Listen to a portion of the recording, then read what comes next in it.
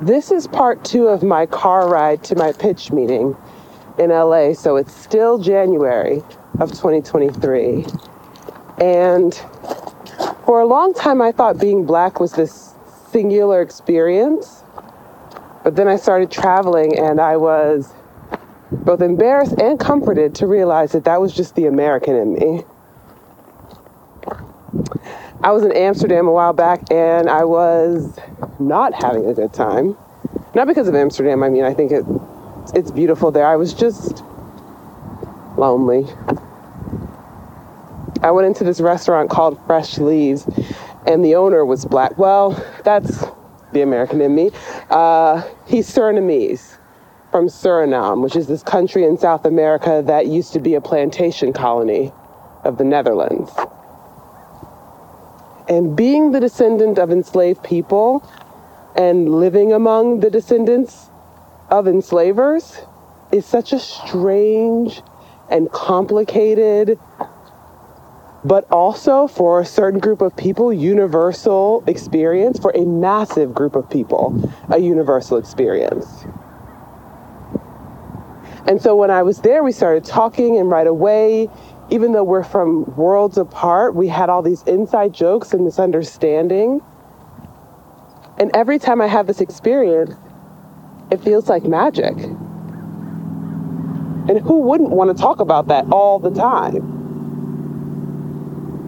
Anyway, these are the secret adventures of Black people, and I am your host, Nicole Hill.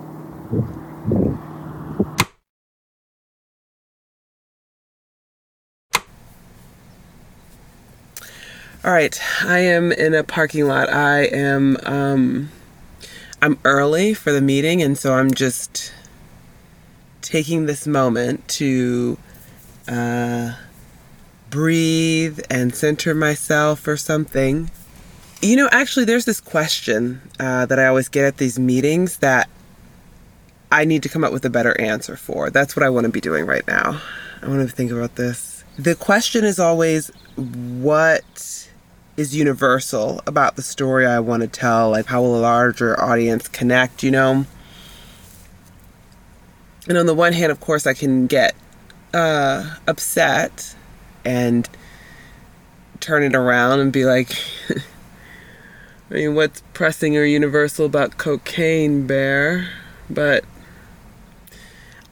I mean, that doesn't matter. It really doesn't matter because I want to make the show. I think it's a great idea, and I can't make it without help, and I can't get help without money. So I need to convince these people or somebody to give me an opportunity, and part of that is being able to answer this question.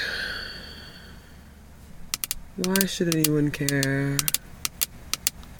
How is an audience going to connect? I mean, how does an audience connect to anything, really? It's wild that humans can understand one another.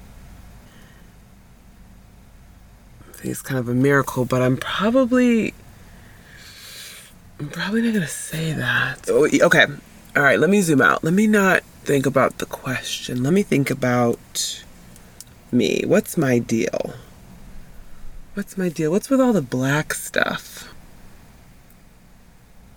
My name is Tara Kokahin, and I am just living out here trying to do what it do. Mm. You know, I got a restaurant. That's where you met me.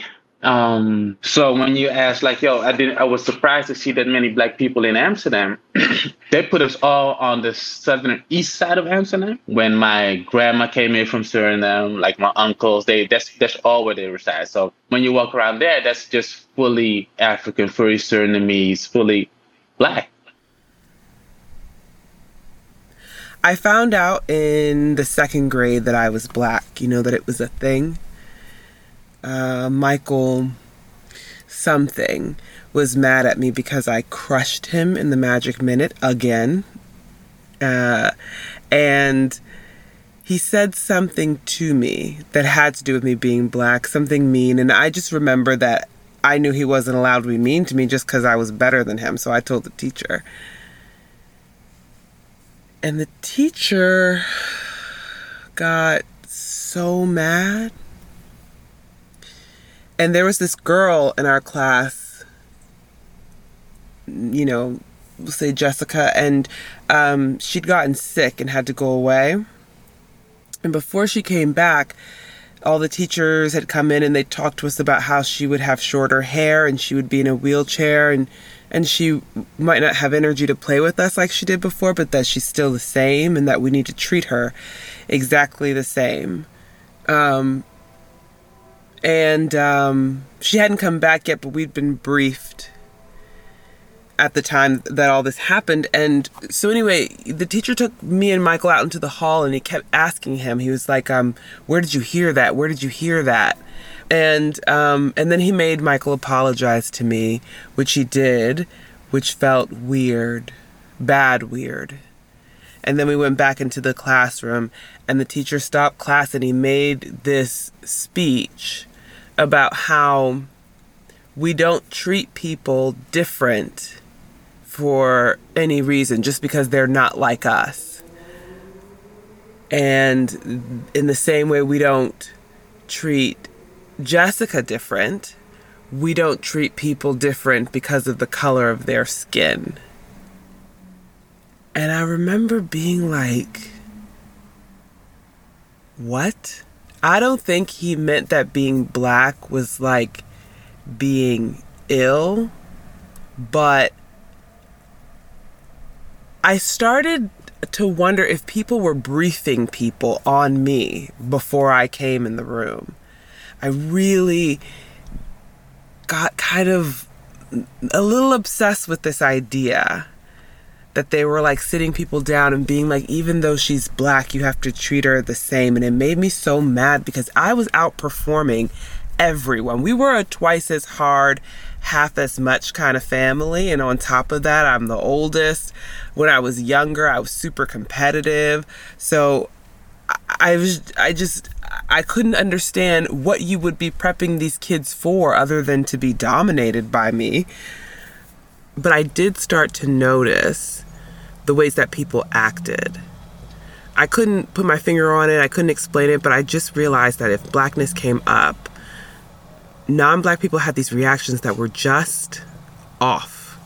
It was like they would get too quiet or too talkative or too nice or too mean. Sometimes I'd come around and they'd get really tense, or I'd show up somewhere and people would be overly surprised. And I had this feeling like I was being watched, but just me, like the black one. But then I thought maybe that was in my head.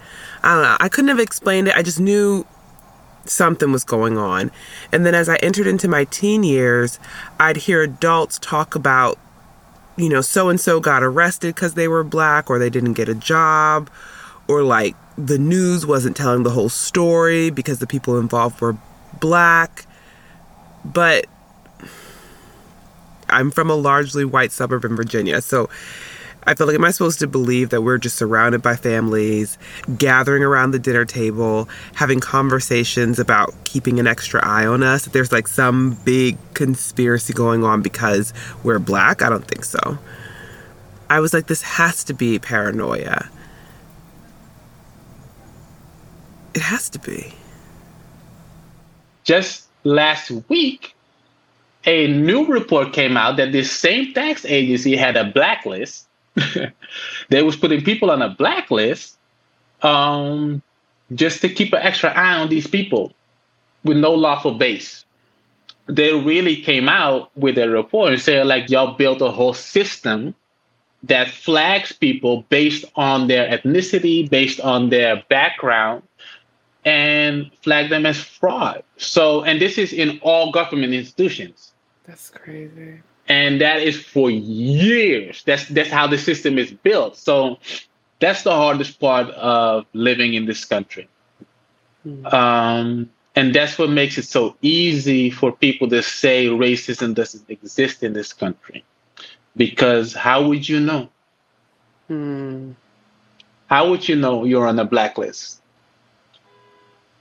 How are you supposed to know that your struggle ain't supposed to be that hard? Right. Like, I applied for government assistance over this pandemic period, but I had to shut down. It was like I had to wait like 7 months to get a dime. Wow. And I'm not saying it's racism, but how would I know? I just decided I didn't want to talk about being black. Not with white people, not with black people. I just didn't want it to be a whole thing.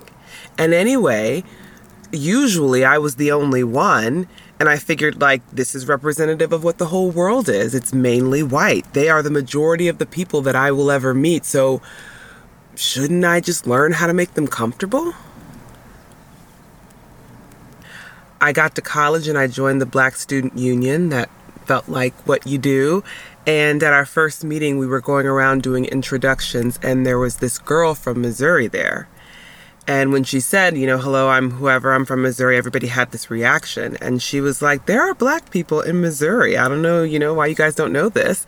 And I was kind of like, well, then how did they get cropped out of every picture I've ever seen of this place? But I'm saying this as a person whose mom is from Maine. I thought we were a fluke. Anyway, I was surprised. Missouri girl was way cooler than me, so I never really got to know her, but at these meetings I would watch her, and she was so confident and so ready to talk about black stuff, out loud, no hesitation. And she sounded like every other black person I'd ever heard, and she got all the references. And then I kind of realized that everybody in the room got all the references, including me. And I thought, like, whoa, we have a culture. I hadn't really known that there was enough of us or enough of me to even really have that. We have these traditional dishes. It's called pom. Pom is actually a Jewish dish. Oh, is it? It is. Oh, wow. It's actually a Jewish dish that came from Portuguese Jews to Suriname. And, we did a thing to it.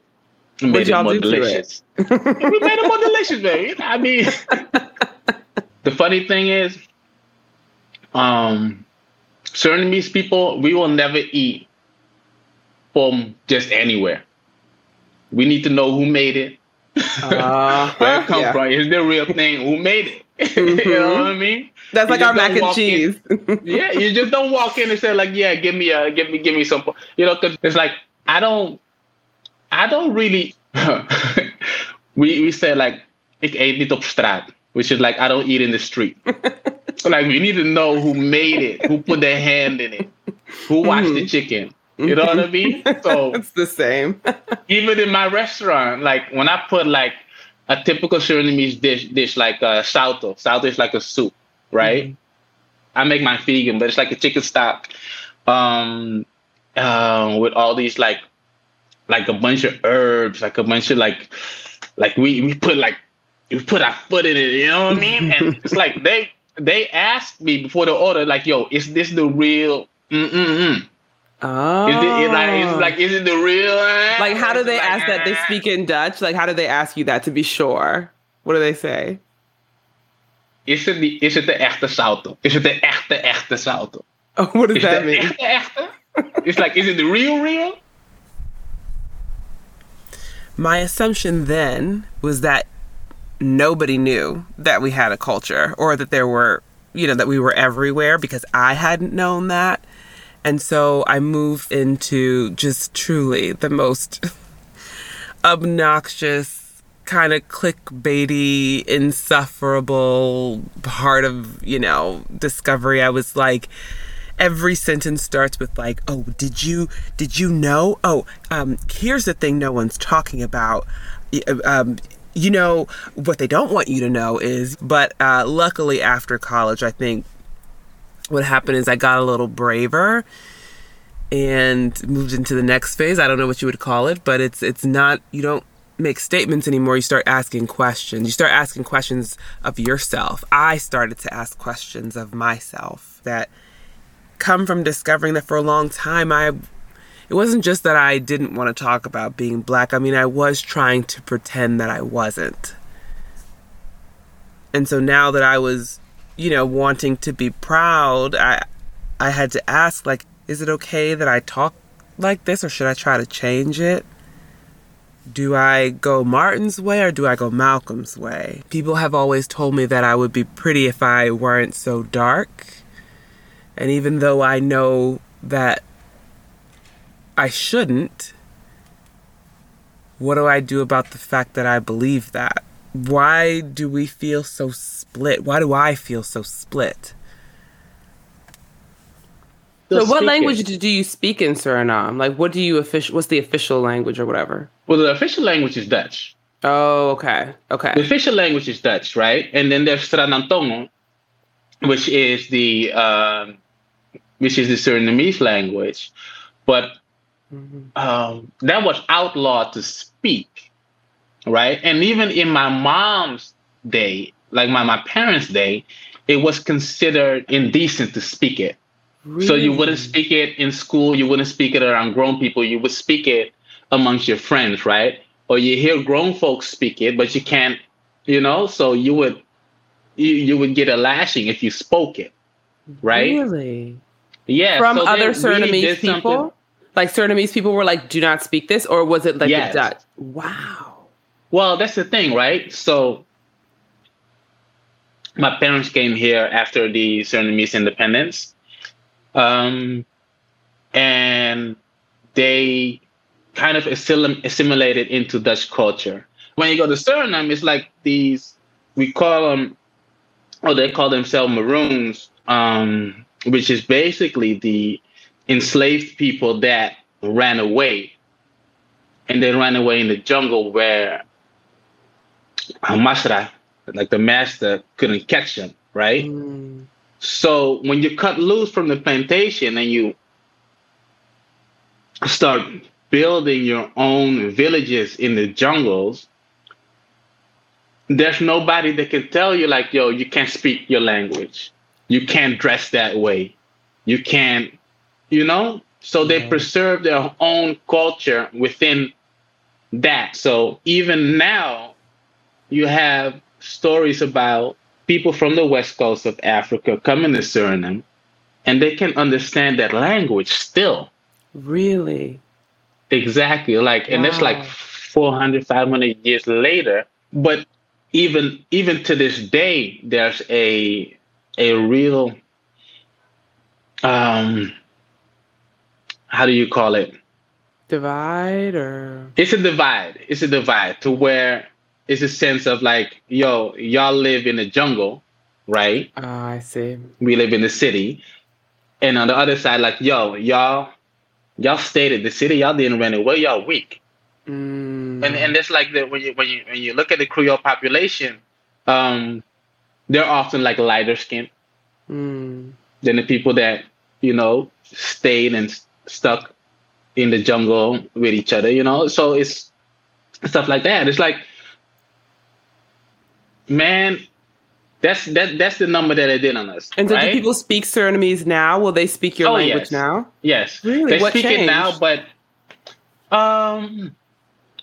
what changed is that I guess the stigma.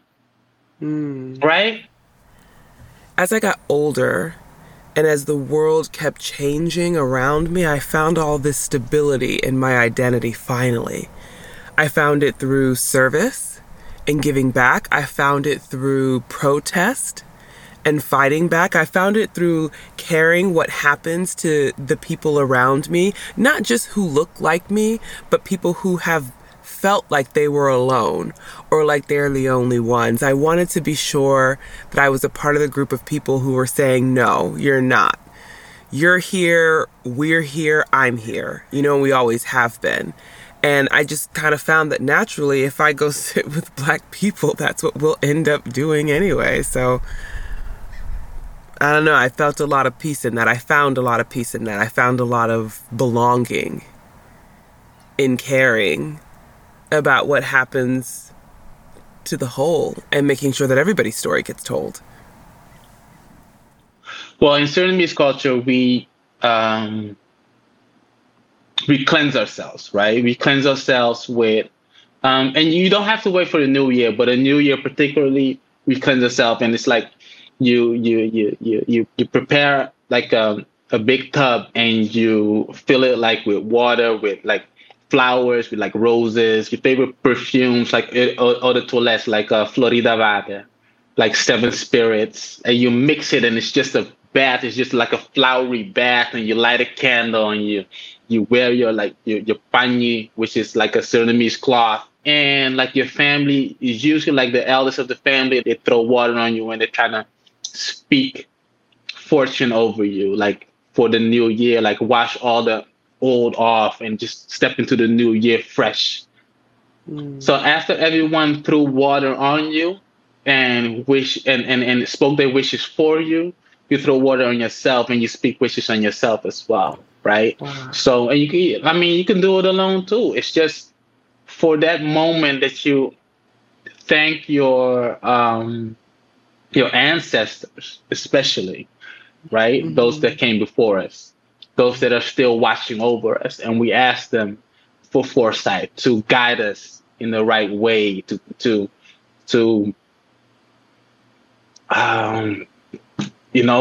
for, if someone put an evil eye on you, just to wash that away, to protect yourself from harm and from people that don't wish you well. Wow, that's beautiful. And then you eat? It's beautiful, and then we definitely eat. And so when you go to Suriname, it's like New Year's Day. They start with some firecrackers, boy. It's like from dusk, like the entire day. You were like, yo, how do they have so much firecrackers? It's like all day. Like all day. And it's like, firecrackers and like Johnny Walker bottles. It's like, it's like. So the question of how will a larger audience connect? What's universal about my story? I think generation to generation, probably every human being has asked the question in some way, shape, or form, where do I fit in? How do I fit in? Am I the only one? And the point of all the stories that I tell, even though all of my protagonists are Black, is to say, like, no, you're not. And to demonstrate the journey that a person can go through to find out that they're not. To the journey that I went through to find out that I'm not alone. And I tell my stories the way I do, and I laugh a lot because I think it's funny and I think it's fun, and I want to celebrate community. The discovery that you're not alone and you never were.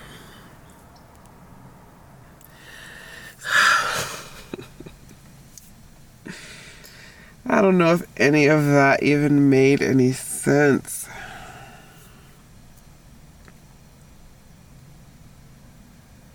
I don't know. Okay. All right. That's enough practice. Let's go.